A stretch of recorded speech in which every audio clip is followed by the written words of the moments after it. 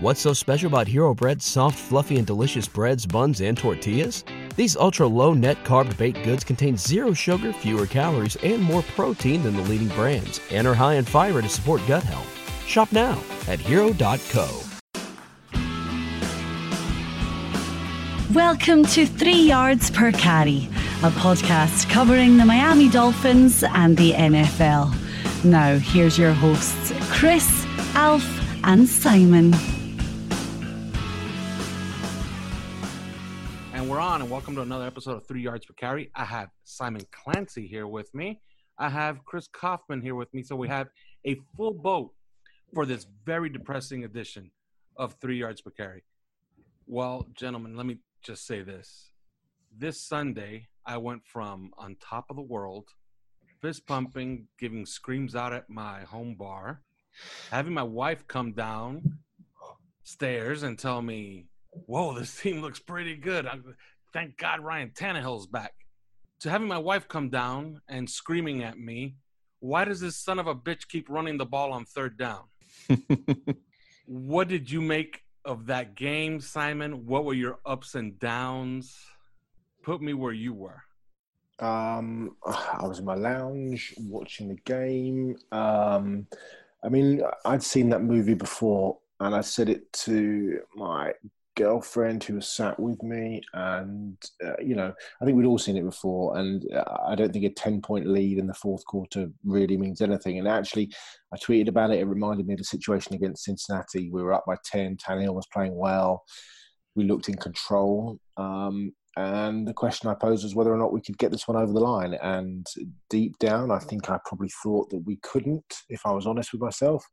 And lo and behold, it happened. It was quite astonishing in a way, in the way that it broke down, because I thought we played situational football very well. I thought, offensively, I thought we chugged along fairly nicely. Defensively, I didn't think we played particularly well, and I thought that there were times where it just looked like we were, a hot knife through butter, or butter even. And I suppose in the end, it came down to those final two drives that everybody is focused so rigidly on. And actually, I don't have a problem with the play calling of the penultimate drive. I think everybody was expecting run on first down, and that I certainly know the Colts were, and they had a run blitz, and we had pretty much the perfect play called against it, which was a screen. But the problem was that, as is generally the problem, we cannot block on the perimeter. I think we are the worst perimeter blocking team in the league. I think if the linebacker gets blocked, Chris, I don't know what you think, but if the linebacker gets blocked, I think we break it for, it doesn't, he goes for a touchdown necessarily, but I think, we certainly flip the field. It maybe gets up to the 30, the 40-yard line. And I think we're in great position all of a sudden. Then you can start running the ball. I don't have a problem with throwing on third. I didn't even have a problem with throwing on second down, frankly. What I did have a problem with was the final drive, and taking the ball out of the quarterback's hands, certainly on third down. I mean, it's been an absolute bone of contention for us generally, the commitment to mediocrity on third down, the commitment to never pushing the envelope on third down, the commitment to taking it out of the quarterback's hands and trying to complete it. And I just think it was a bad call in a bad situation. Who thought that the inside handoff was really going to pick up 10 yards? I didn't. I just thought it was an utterly maddening decision. With 3 minutes left, you're essentially going to kick the ball to a quarterback who's absolutely on fire and is looking for his 8th straight game with 3 touchdown passes, knowing that they've got a Hall of Fame kicker who can come in and boot the winning field goal. I just thought it was a ludicrous decision. I'd rather lose with Ryan getting picked off or getting sacked for a safety or whatever. And I know Gase talked about being in that situation when he was in Denver, and the same sort of thing happened, and Peyton was sacked for a safety and you end up losing the game. But, that was 5 years ago. You've got to take each situation as it comes. I just thought it was such a maddening decision that really cost us. And I was just ultimately utterly frustrated, because, I mean, that really and truly, I think, knocks us out in the playoffs. I think so too. And on that end, I had the numbers earlier today, and I posted it on one of our threads on Twitter with the network. And before that game, a win against the Colts would have made the Dolphins the clear-cut favorites for the 6th seed in the AFC and would have made them the favorites with 9 wins. Now it's almost essentially impossible to get in with 9 wins. Their number went from 47% with a win to 18% if they win 9 games now. So now they're basically forced to win 10. So I agree with you completely. That loss was as final as you can get. I think it gives us a 4% chance now with the playoffs. Yeah, the playoffs were essentially on the line. You win, you were probably in. It would have taken a collapse to not get in. You lose, and you're out, which is where they are right now. They're out. All right, Chris, what did you make of this? Well, I don't think it would. So I don't know that they were going to be in if they won a game. I'm a little bit surprised that they made the game as close as they did. The Indianapolis Colts were in their own house. They'd been on a hot streak, and the Dolphins, were getting their quarterback back for the very first time, and the Colts were favored by 9 points. I mean, there was a reason they were favored by 9 points. None of us, I mean, I didn't give them much of a chance to win the game. It was 7 by kickoff, just for clarification. I still saw it 9, but whatever it was more than a touchdown, I think. And not a lot of people gave them a whole lot of chance. That 7, 8, 9 points on the Vegas spread equates to what percentage chance of win is that? I know you know this, Alf. It's something like 17% or something like that. No, it's a little higher. It's a little higher than that. It's around 22%. 22%. Okay. I mean, nobody's really given them a chance to win, and yet here we come down to the final drive, and they'd gone to overtime if they just would have called the holding that was clear to everybody except the officials on Andre Branch on that one, the Andrew Luck vintage play that he made on the final drive. So they weren't supposed to have a chance in this game, and they really battled. They got out to a 10-point lead. They gave it up. Some unfortunate things happened, some things that tend to happen when you're on the road and the other team is at home and they've got the momentum and the crowd on their side and those sorts of things. If this is there's such a finality to it because this is the game that probably seals the playoffs for them. But I think further games we're probably going to do that. You've got the Bills resurging, the Minnesota Vikings resurging, the New England Patriots being as tough to beat as ever. You've got the Jacksonville Jags are sucking right now and in the midst of a bad losing streak. And we're going to play them probably just in time for when they've kind of figured it out and turned it around a little bit. That's just the way things go. So who knows what would have happened in those final games. I just thought this was an entertaining game. It went back and forth. It was nice. It was on the road. If you took this in a vacuum, this would just be, hey, a tough loss. Not as bad as the Cincinnati loss. And it's interesting that you bring up the Cincinnati loss because that was a game that Ryan Tannehill gave away because they gave him the ball too much in the final bit of the game. And he gave 2 defensive touchdowns to the other side. And that's why they won the game. And I hate to put that all on Ryan Tannehill, but that's what happened. I mean, they called pass plays and they put the ball in his hands, and the Cincinnati Bengals went out and took it. And I think that Adam Gase was trying to avoid that here. And maybe he swung the pendulum too far the other way. Something that I've been pointing out to everybody today is that that final play that everybody's talking about, 3rd and 10 on their own 6-yard line where they ran a draw play. No, they weren't trying to convert that first down. Whatever Gase says, no, he wasn't trying to convert that first down. He was giving up for the punt. That was what he was doing. He'd been doing that virtually all game. He was not going to take any risks on 3rd and 9, 3rd and 10, 3rd and 12, 3rd and 15, with Ryan Tannehill at quarterback coming together with, his shoulder tied together with a shoestring.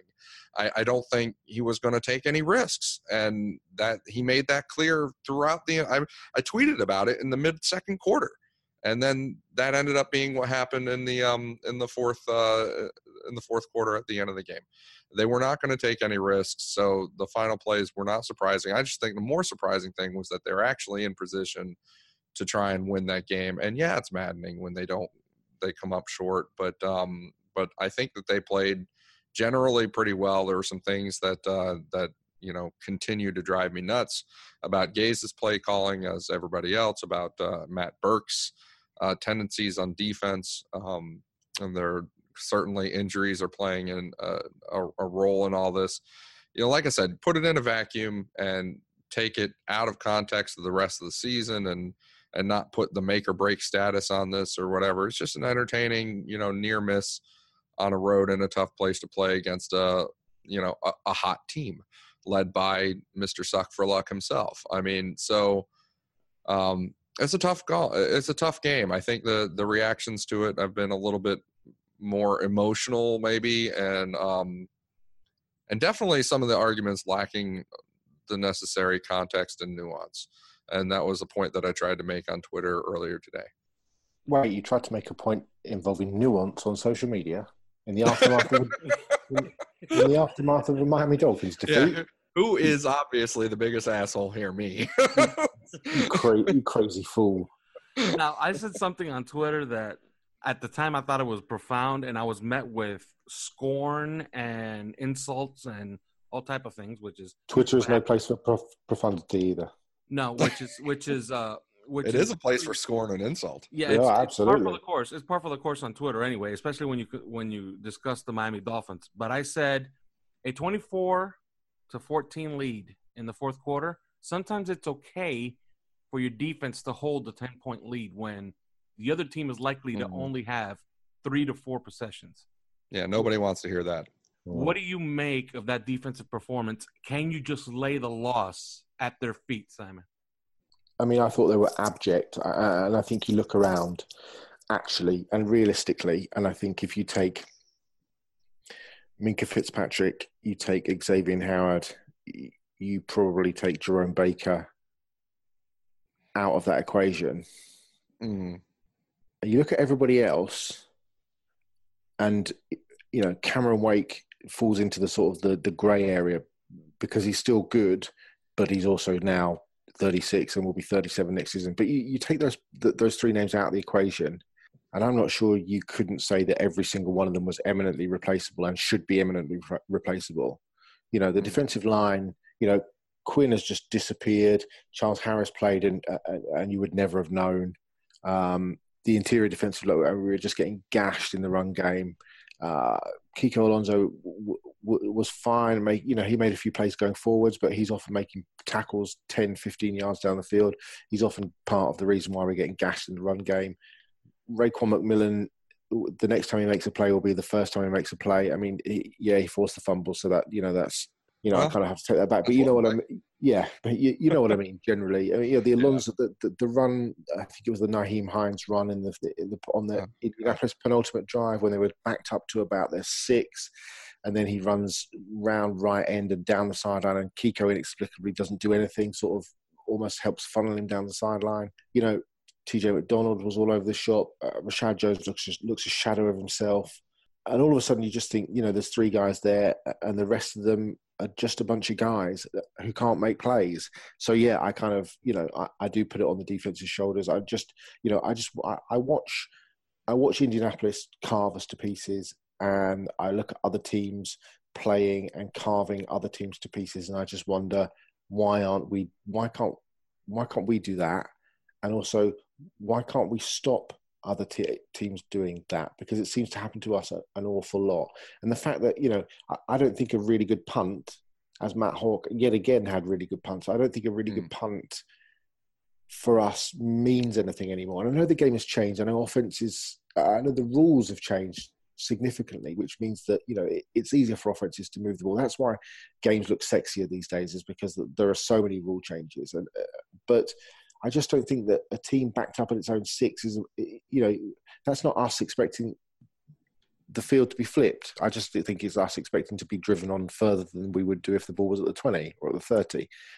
I have no expectation that the Dolphins are going to force a 3 and out, especially against a quarterback who's in any way proficient, to which Andrew Luck patently is. So, yeah, I mean, I think you can hang it on a lot of elements, but I think the defense is certainly a massive one. I just don't understand how Matt, but I listened to Adam Gase today saying, Matt Burke called a really good game, and I was like thinking, did you watch? You know, I know you defend your guys, but Yeah.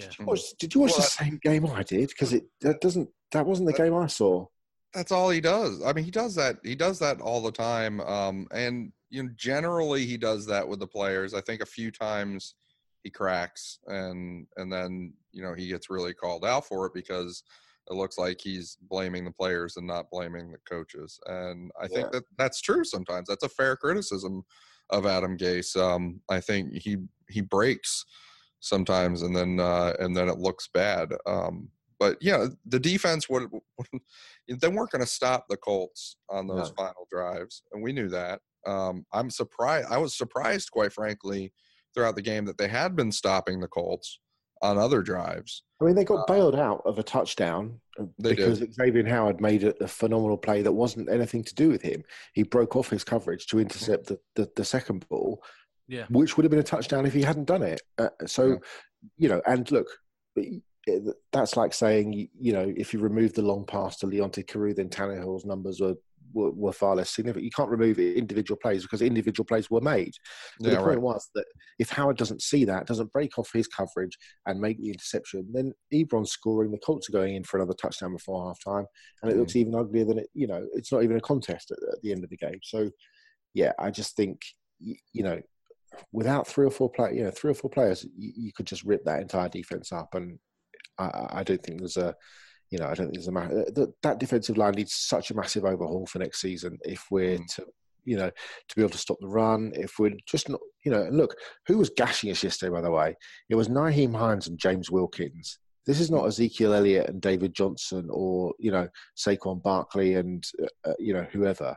This is they're both nice players, but come on, it's not. And look at the receiving corps beyond T.Y. Hilton. Look at the guys that were carving us up. Especially when we're in zone and stuff. Look at, it's so frustrating. Well, it's pretty obvious to me if you watch them play that they just have no concepts of how to play zone. Some of the guys that we have on defense, they just get way too wide, allow massive windows, and sometimes the perfect call is made, especially like on the last Eric Ebron touchdown. That was a perfect call. And Raekwon McMillan usually would blow his assignment by getting a little bit too deep or getting a little bit too shallow. Well, this time he decides to get the proper depth. I thought he picked it off. Yeah, but he didn't shadow Ebron once he got past him. So if he shadows Ebron, then it's pretty simple. Andrew Luck can't see him. Chris, do you think it's players or schematic? Oh man, it has to be the players, because I said it earlier. Matt Burke, he basically rolled bingo on that call, and one guy screwed it up, and that one guy was enough. Now, another guy that I noticed early in the game, he was playing with his hair on fire, was Robert Quinn. He played as good as I've seen him play all year for a quarter and a half, then completely disappeared the rest of the game. That's his MO all year. Yeah. I mean, he will play like that for, a spurt. And I posted it on Twitter. And I was like, we're getting a good Robert Quinn game, because he was just blasting off of that corner. And there was even one play where he shed his tackle, and Marlon Mack made a pretty nice cut inside of the block that was made on him. He shed his guy and made a tackle that if he doesn't make that tackle, it's an 18-yard run. By the way, for a 3-yard. It was a good run. It was a good run play, and he was good against the run for a short spurt. But it was Marlon Mack, by the way, not Wilkins that was running all over us. Yeah, it was 85 yards. And Marlon Mack, shout out to South Florida there. Cameron. By the way, I want to give some credit to Cameron Wake, because despite what we say about some of the defensive players and the defensive line needing an overhaul, and Robert Quinn kind of doing his in and out disappearing act, Cameron Wake has been there pretty much the whole time and is having one of his finest seasons from a pressure standpoint. He's at 20% pressure rate, which means that he's pressuring the quarterback 20% of the time he's out there on a pass rush snap, which is incredible. It's way above even his normal. Also, that egregious hold on the great Andrew Luck play. Oh, yeah. Castonzo essentially pulling back Andre Branch right in front of the official that didn't get called. I mean, Unbelievable that was not called. I thought that was, I thought And that was was going to be, and that's incredible. overtime. That's Yeah. overtime if that happens. Right? There was just an incredible miss, and the guy was looking straight at it, and I cannot understand for the life of me how that wasn't holding. And that is not a hometown call. That was holding pure and simple. It was And let me say something to the people on Twitter that were saying, well, okay, you get the holding penalty, and it's 10 yards, and it's 3rd and 18, and maybe they converted anyway. No, sir. That would have been a sack because the hold stopped a sack. Andre Branch was 2 feet away from just square up hitting Andrew Luck right in the back. And also, that 3rd and 18 play was probably a handoff. The play that Gaze called the previous play. It was probably a handoff for 5 or 6 yards. And they punt the ball, and we go to overtime. That's what it was. It was overtime. Terrible call. A terrible call. Fans could get cute about it, and do the whole like pessimistic thing, and we're used to it, and we know it, and we all do it. But no, that holding call. They flag it, or if it didn't exist, as you say, it was overtime. That was going to overtime. What we would have done in overtime, I mean, you could say, hey, we probably would have lost anyway in overtime. I don't know. I don't care. Probably neither here nor there. But the defense, if they weren't going to force a turnover, they weren't going to stop the Colts. It was turnover. It was either turnover or they were going to march down the field and score. And that, do you put that on schematics? Do you put that on the players? I put it on teaching. I think the teaching is not good in Miami right now. These guys are not they're not learning things very well. No. And they're showing it over and over again. So is it these players? Well, you look at the makeup of the players involved, like Raekwon McMillan and his makeup as a player and his studiousness and for Rashad Jones, the things that he's done over his career, and I don't think it's about player makeup and about their ability to really, absorb teaching and absorb these schemes. I think, they're just not being, I think there's some shoddy teaching going on. And that's the sense that I get. You made a point the other day, Chris, on our WhatsApp group about the coaches and players that aren't improving, and therefore, and you went position by position, and it's true, isn't it? There's no improving player where you can say, well, that's clearly down to coaching. I mean, look, Fitzpatrick's a good player. Xavier Howard's been a good player. He has been a developing good player for now 2 seasons and a half, 2 seasons really. We've had a change of defensive back coach in that time anyway. So, but you can't pick a player on the roster and go, well, he's getting better, and that's down to coach. Leonte Carew might be one, but I wonder whether or not Carew's more of a maturity thing and kind of being cut, being put on the practice squad. I mean, it's not like he's turned into DeAndre Hopkins, by the way, but, I wonder if, having been the 3rd round pick that people gave up extra picks for, being on the brink, being cut, practice squad, that's made him, work a little bit harder and kind of see that actually this game is for now and not for, but I can't pinpoint another player on the roster and think, oh yeah, he's improving, and that must be down to coaching. Because you look at the tight ends, Gesicki's struggling. You look at the running backs. Drake is less than he was last year. I suppose Laremy Tunsil is playing better, but I would hazard that that's a natural progression as much as anything, because it's not like the talent wasn't there, at Ole Miss or even in the first couple of years in Miami. There's not a player on the roster where you think coaching has really made him better. Yeah, if anything, Laremy Tunsil, you would have thought it would have happened sooner. Absolutely. Yeah, I agree. And so, and Juwan James, he wasn't all that great last year. Yeah, for all Juwan James, and still at times this year, it's with the penalties, and that's still not gone away. And Juwan James, for as good as we know that he is, and as good as he is, able to play at times, he's and I've heard people. I mean, I've seen fellow coaches talk about some of the technique that Miami uses, for instance, the tight ends and the techniques that they use as blockers, and people that talk about Mike Gesicki's blocking and how terrible it is. The technique he's being taught to use, and they question why he's being taught exactly that technique. It should be different. Well, there was one way that you could have won while the Dolphins lost, and that's if he would have taken Miami plus 7.5 on or Sunday. shot yourself. that would have worked too, although I don't consider that winning. But tell our listeners how they could have done just that, Simon. Yeah, we have a partner, as I'm sure you know if you're a regular listener, betdsi.com. NFL season coming to an end painfully for us. NCAA season coming to an end. It's championship weekend this weekend. So take your knowledge to the bank with betdsi.com. And to help you get started, they're offering double your money on your first deposit. So you deposit, start winning, and get up to $2,500 for free. That's free cash. Double your money from the get-go. When it comes to football, they have every wager you could ever want or imagine. So if it's happening in sport, they will put a line on it. The NFL, the NCAA, Major League Baseball, UFC, the Premier League, esports. Join them today using promo code YARDS101. That's YARDS, because that's what we are, 101, to get in the action and get paid. Do not stand on the sidelines. Enjoy the games that much more when you play at betdsi.com. So coming up, we will look at Adam Gase, his approval rating, as it were, if that's a thing.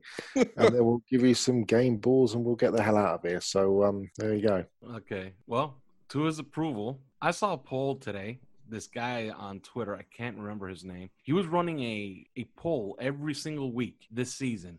Do you approve of the job that Adam Gase is doing? And every single week, he was in the 70s. When we were 3-0, he was at 79%. Okay. His approval? Yes, approval. That's shocking. His last poll has him at 41% approval. Ooh. Which means still higher than Donald Trump. Yes, but barely, which Ooh, that's true. Yeah, it really, really hurts for Adam Gase to be thinking about, well, I'm safe around here, because for the first time, I felt that the team underachieved, for lack of a better word. There was something left to be done. I was left wanting. Adam Gase, I didn't think had produced what I expected of him for the first time in his tenure here. Just go for the throat in critical situations. I think that's what we all want. Screen, I understand why they run. People keep sending me messages on Twitter. I don't understand why we run screens. I do understand why we run screens. I don't understand why we run screens when we can't fucking block it. If you can't fucking block it, why are we doing it? I understand that that's why we've got players like Jakeem and Albert and Kenny on the roster, is that you're essentially expecting one person to make another person miss. If you can win a one-on-one battle and it gets blocked right, that can go almost every play. That could break, but we can't do it because we cannot block on the perimeter. So why are we doing it over and over? Just go for the jugular, attack down the field. I think that's what people want to see. I'd rather see us get picked off. I'd rather see us, get sacked, but at least give it a try. That's what I think people find so frustrating about what happened yesterday, and I think it's indicative. You look at third downs over it. Hand the ball off. How many times would you think in third and long I'd love to know what our conversion rate on third and long is on a handoff over the last 3 seasons, because I think it's probably about 3%. But we do it a lot. And I think that's the thing about Adam Gase. I like Gase. I like his ballsiness. I like his chippiness. I think he does a great job at halftime in terms of the way that he comes out and makes adjustments in the game plan and things. But I just think in critical moments, just be a bit more aggressive. Just be aggressive. Play to win the game. I know it's a predictable thing to say, but play to win the game. That's what we care about. That's what I find so frustrating about these things. And I think I can't recall, I don't think, a team that refused to compete consistently on third down the way that we do. And that's the frustrating thing. Yeah, I really did feel that this was his first real failure, because I really do toss out last year, and 2016 I think was a success by any measure. I don't care that they lost to the Steelers in the playoffs by 1 billion points. It didn't matter to me. I thought that season was a success. I thought last year they did get the worst quarterbacking in the entire league under Jay Cutler and Matt Moore. So I tend to toss the entire season. But this year, man, I really do look at that Cincinnati game a little bit closer now. But this game, up 24-14, I expected a win. I did not want to hear about even overtime. I expected a regulation win. And I saw earlier in the year one team failed to really put the Colts down, and that was the New England Patriots at home. The Colts kept coming right back at them. Colts are a decent team. And they've got a great quarterback. You know what the Patriots did? When the Colts threatened to cut it under 21 points, the Patriots went back and put it up to 21 points. So at the end, when they threw that touchdown pass to Eric Ebron, it really didn't matter.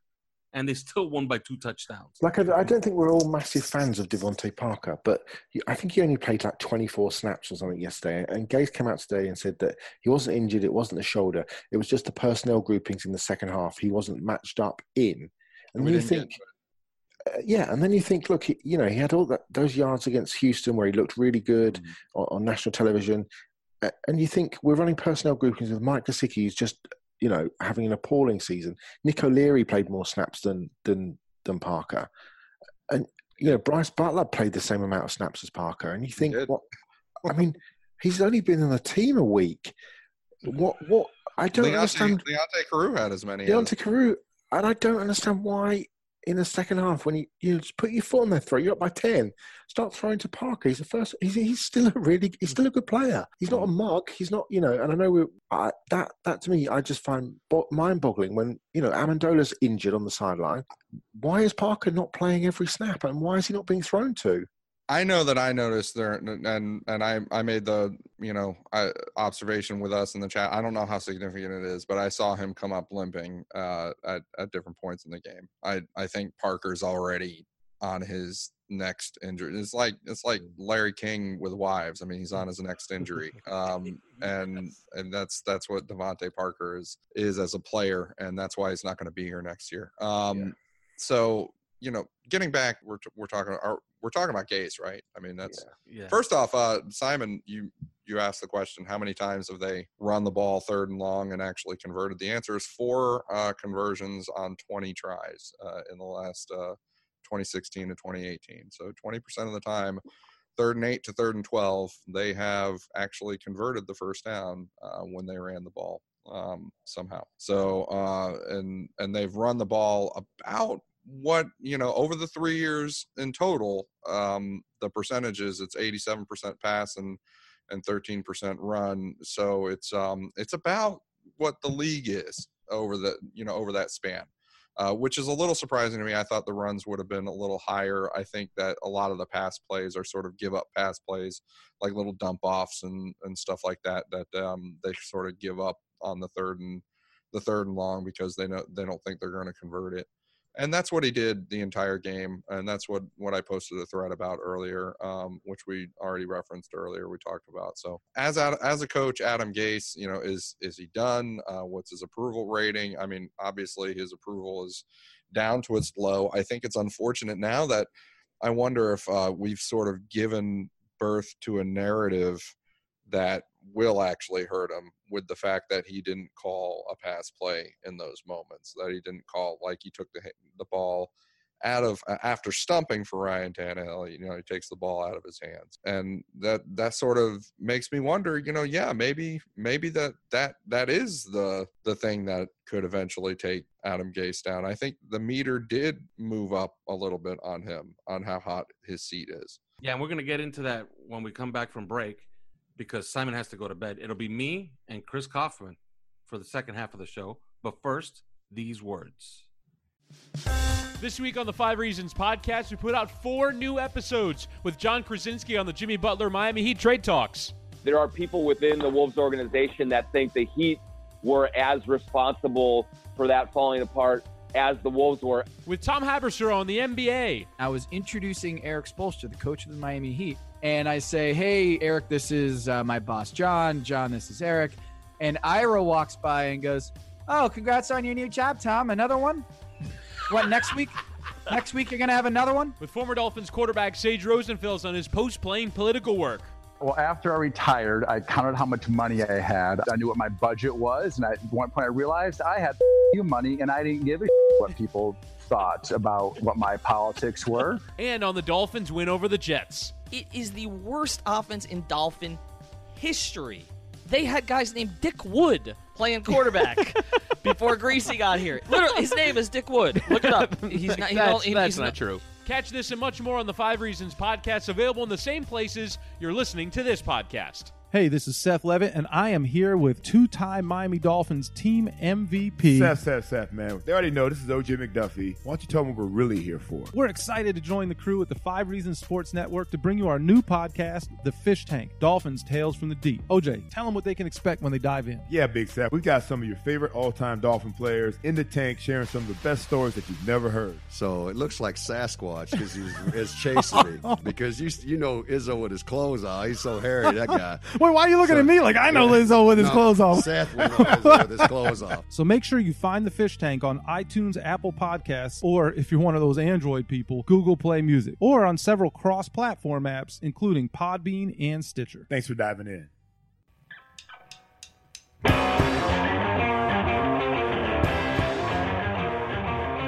And we're back on 3 Yards Per Carry. It's me, Alfredo Arteaga, with Chris Kaufman.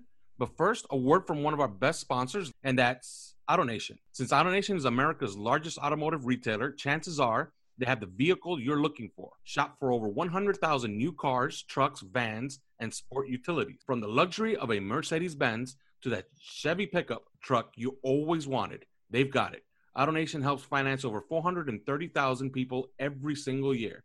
And you could be next. Get a great rate today.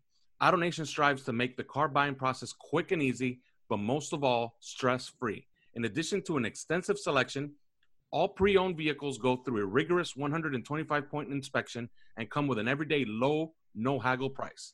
One price, no pressure, guaranteed. Start your search right now at AutoNation.com.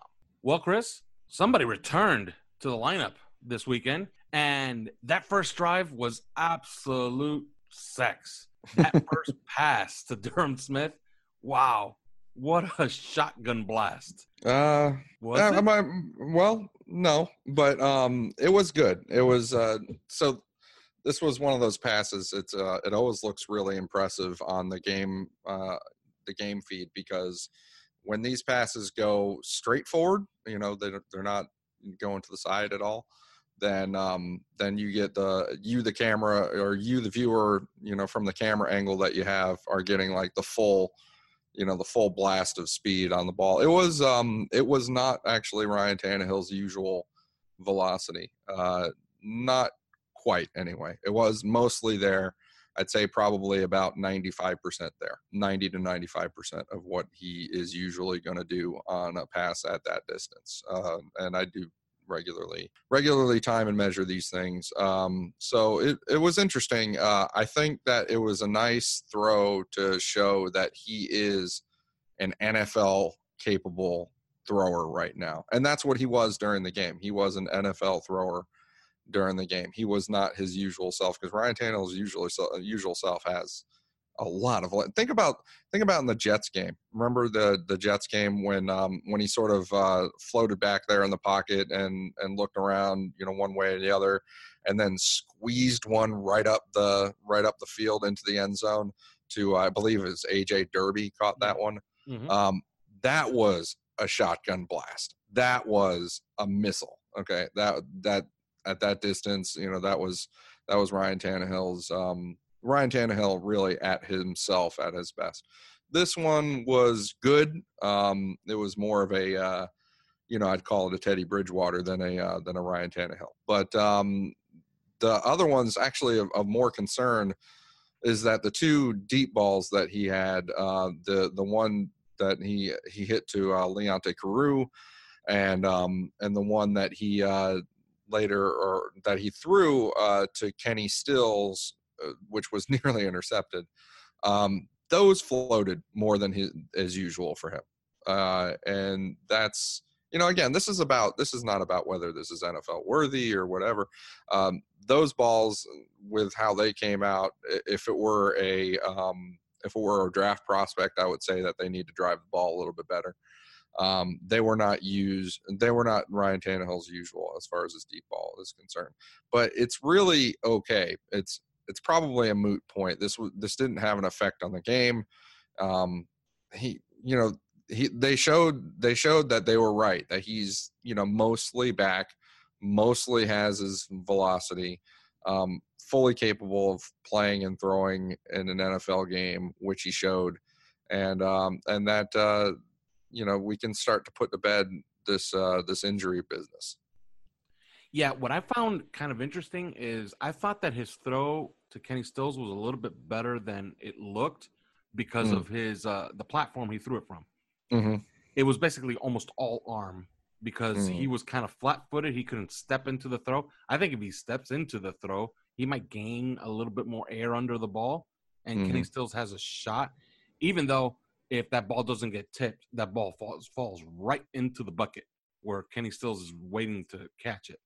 It was a big throw. It was like it was about. I think I had it at about 51 yards through the air, and so it was a pretty big. It was or 52. Sorry. It was a pretty big throw, and for him, like you said, to do it all arm, that was pretty good. But as far as speed goes, or the trajectory, really, how high the arc was and everything, it came out to something that we would see from, for example, a Daniel Jones of Duke, who's, I've criticized for his arm strength, and several others have as well. But it was lofted. It was definitely had a nice high arc. It kept its spin. It was a pretty good ball. It was just not what he's capable of, what we've seen him do. Yeah. Now, the one that everybody likes to point at because, it was such a visual was Leonte Carroo's mossing of whoever that was. That was a hell of a catch. For a 74-yard touchdown. And let's give a little credit where it's due. Leonte Carroo is turning into a really, really good special teams player. Yeah, he made those fumble recoveries, those big fumble recoveries in a couple games back. Yeah, and he has like about 7 tackles this year on special teams too. So he's been very, very good. And let me just give a very quick shout out to a guy who I think should be a Pro Bowler. And I'm not going to mention Xavier Howard because he should. Walt Aikens. Walt Aikens. Yeah, he had a hell of a blast on it. Cannot go a game without making another great play on special teams. And he was also spectacular yesterday on special teams. He also has an interception to pad the resume. So he should be on the Pro Bowl team as well. But the play that everybody likes to point to was that Leonte Carroo play.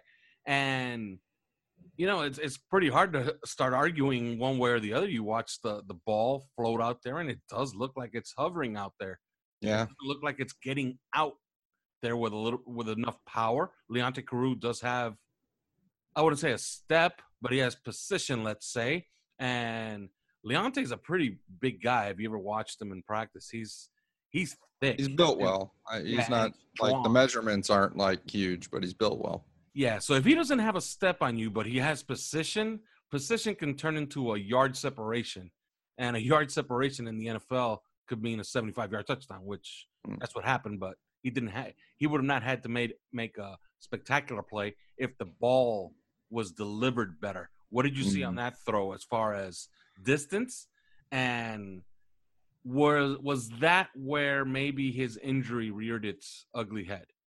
I think so. I think at that distance, 140 feet, we're talking, hell, I've seen guys like Carson Wentz at 140 feet drive it, drive a ball like you would see them at 100 feet, as far as the trajectory the ball takes and how much speed it has, from start to finish. And this was clearly not that. It was floated. And so it didn't come off as a good throw, but I tend to forgive him because if you look at the play, he's kind of rolling a little bit to his right and coming back across and is, awkward. He's about to be blasted and hit. If you look, so, it's, hey, let's forgive him here. This guy's coming back from a pretty serious injury, as we've reported, a couple of injuries actually, and he's about to be hit on that play. He's coming back. He's scrambling. He's off platform. He's not. He's not going to sit there and really squeeze that ball in. So we'll forgive him. It's not really worth nitpicking to me. I think that the defensive back on that play had horrendous coverage of it. For as much as he was there, he might as well have not been there. So, I mean, he just took himself out of it. So yeah, Leonte Carroo definitely mossed the guy and made a great catch, a great play. He was the guy that timed it, really well and timed it the best and did a fantastic job with it. The defensive back definitely did not, and that's why he made the big play. Now, what did you make of my theory that I expounded on in the last podcast, which was coming off of the injury, he's going to have most of his power, but he could fade during the game as maybe some pharmaceuticals wear out and the pain starts to return. Now, is there any evidence that he lost power and velocity and strength in his arm during the game? First off, the Kenny Stills throw, you're right, the Kenny Stills throw was a better throw, a better quality throw than the one to Leonte Carroo. Yeah. That one came earlier as well. The one that came straight up the gut, that was, on the first drive, obviously that was really early in the game, very first drive. The Kenny Stills one came, I believe, it was 3rd and 12. I think it was nearly to the end of the first quarter. And then the Leonte Carroo one, wasn't that in the second quarter? Yeah, it was in the second quarter. Right and then from then on, you can go through all of his throws, and you're not going to find, like, if I were trying to figure out, like, isolate throws to measure and do a speed thing on, I wouldn't have even found any. Just like there's nothing worth capping here, and nothing worth measuring because these are all dump offs, these are all touch throws, these are all, there's nothing here. And you can go through large stretches with a Tom Brady that way, with a Jimmy Garoppolo, but it's not as usual to go through large stretches that way with a Ryan Tannehill. And so that made you raise your eyebrow just a little bit and say, well, wait, why isn't he trying to make something happen with his arm in the entire second half? And so that's, raise your eyebrow a little bit. But then again, we knew that. I mean, we kind of, he's not going to go out there and throw 40 throws and with 10 of them being, deep shots and stuff like that. He just can't do that. You got to be smart about it. And for that kind of further complicates the issue that everybody's really harping about with Adam Gase and his play calling is, I think people forget, Tannehill's back. Well, he's back, but he's not problem free. No, and he is lacking some talent. And one of those guys is can we be done with the Ted Larson experiment? Oh, please. This was, like, we keep saying this was his worst game yet. Now I'm going to say it one more time. This game was his worst as a Miami Dolphin. Every day, Ted Larson is the worst Ted Larson that Ted Larson has ever been. Yes. Like, he strives. I think he takes pride in it. Like he decided, I'm not blocking anybody today. I'm just not. And not only am I going to do that, but I'm going to have 2 drive-killing penalties. 2. It's tough. It's disappointing because I thought he could do better. I really did. I've never been particularly high on Ted Larson. I always thought and considered him just a backup. You never want him starting, but he can come in for you for a game or two, stuff like that. And I think that's probably about what he did. He came in for a game or two and was all right. But that's it. And it's very disappointing because when you look at what Jake Brendel did when he played in his place, when you look at what Wesley Johnson did when he played in his place, I mean, why are they still putting him out there? There are other guys that can go in there and play. I mean, Wesley Johnson, as far as I know, is still on the roster, isn't he? As far as I know, yeah.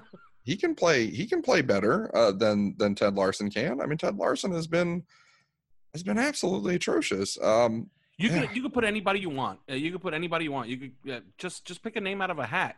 Yep. Free agent waiver wire. Just put up the free agent waiver wire and put a poster in Tannenbaum's office and have Chris Greer throw a dart, and wherever it lands, just sign that guy and then play him, and he'll play just as good or maybe even better than Ted Larson. He was absolutely atrocious yet again, and that falls right into Adam Gase's lap because he's a player on his offense. We talked about it right before going to break about Gase's approval number, quote unquote approval number. Ethan Skolnick of the 5 Reasons podcast and the boss of the 5 Reasons Sports Network was retweeting what is, I guess you can call, the local intelligentsia. It's Will Manso. It's, it's also Stephen A. Smith of all people. Oh, boy. Gase. Yeah, so Adam Gase is coming up in the world. Nice. He's getting you fell on Stephen A's radar. Okay, but it was about 8 or 9 people, and it was basically the who's who of local sports and Stephen A. Smith. And if that seat is not hot, it is warm as hell. Yeah. What did you make of this? If I'm Gase, I'm seeing the barbarians at the gate. Yeah, I think that you have to be careful because when you sell out on a guy, you tend to have a way of not you, Alf, but I mean, everybody. You tend to have a way of kind of interpreting every new development through that lens and continuing forward with the narrative. And I think you do have to keep the broader view. And we're talking about a guy who is what is it now? He's 21 and 22. 21 and 22 as a head coach. Made the playoffs inexplicably in 2016, which a lot of people tend to forget. He's 5-6 right now. It's not like he's 5-11. And then the loss that we're coming off of in Indianapolis in a game that you were the 9-point, 8-point, whatever that point was, underdog. And now we're killing them for it. And I get it that it's more of a, it's not about the fact that you lost. It's how you lost, blah, blah, blah. What about that 3rd and 10 call and stuff like that? Listen, there are reasons these coaches do everything. And it's always a lot closer than you think it is. Everybody thinks it's a no-brainer with that 3rd and 10, on the 6-yard line. And I've shown the analytics on Twitter to say, well, listen, I can agree with you and say ultimately you should have thrown the ball here, but it's not a no-brainer. It's not really, and that's not. So I think that's what people have to keep in mind about these things.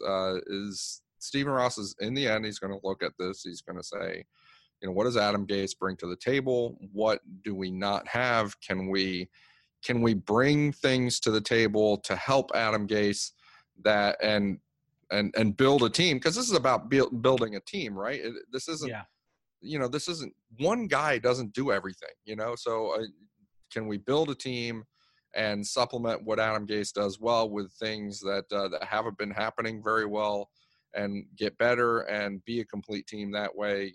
Can we get a better defensive coordinator? Can we get some help for Adam Gase on maybe some help for him on offense, maybe somebody he does trust to call the plays, maybe somebody who can help him with scripting plays, or a guy better than Dowell Loggins, or if that's necessary, maybe Dowell Loggins himself is part of the answer. I don't know. They're going to try to figure that out, and in the end, do I think that it's Adam Gase that's going to be blown up? No, I don't. And that's what I think that is dangerous, to start going full throttle into this narrative and about everything is Gase's fault. Everything is Adam Gase, because, hey, before, remember, everything was Jeff Ireland's fault. We got rid of Jeff Ireland, and then things didn't really change there, did they? Everything was Joe Philbin's fault. Got rid of Joe Philbin, and, it's not like we're that much better than we are better than where Joe Philbin was. But, everything was Tony Sperano's fault. Well, got rid of Tony. Did things get better? No. Everything is always somebody's fault, and it's always somebody taking all the heat. And it's rarely accurate. And that's the point that I would like to make. Yeah, and I was saying this the other day. I saw this argument made on Twitter that Sean Payton, and I found the articles. Sean Payton went 25 and 23 in his first 3 years in New Orleans with Drew Brees. He went 10-6, 7-9, and 8-8. And he had Drew Brees for all of it. Okay?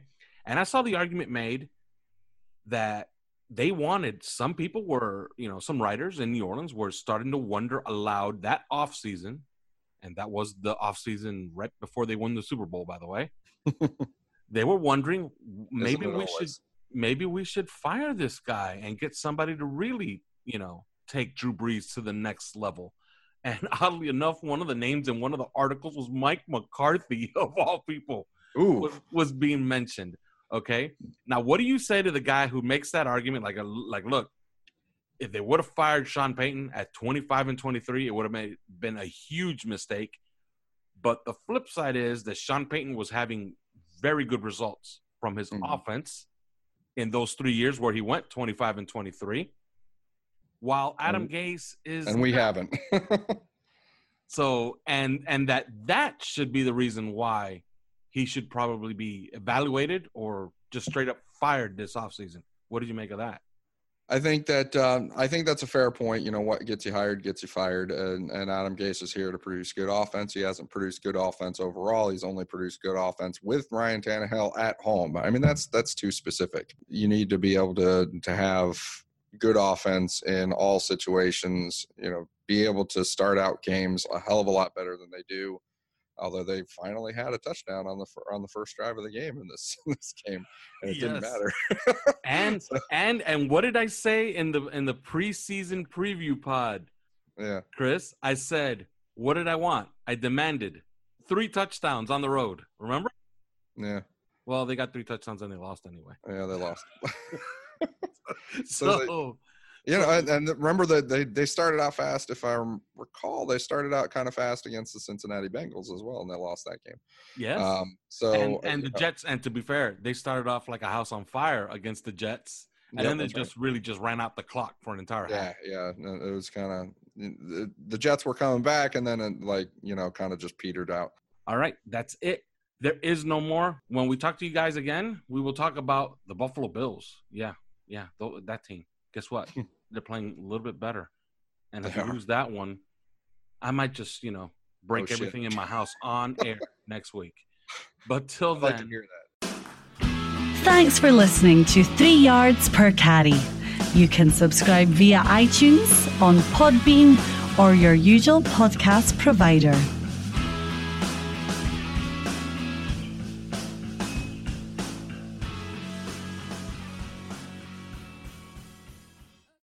BetMGM has an unreal deal for sports fans in Maryland. Turn $5 into $150 instantly when you place your first wager at BetMGM. Simply download the BetMGM app and sign up using code OldLine150. Then, place a $5 wager on any sport. You'll receive $150 in bonus bets, regardless of your wager's outcome. And if you think the fun stops there, the king of sportsbooks has plenty of surprises in store. Check out daily promotions, same-game parlays, live bets, and so much more. Download the app in Maryland today and get $150 in bonus bets instantly from your first wager. Only at BetMGM.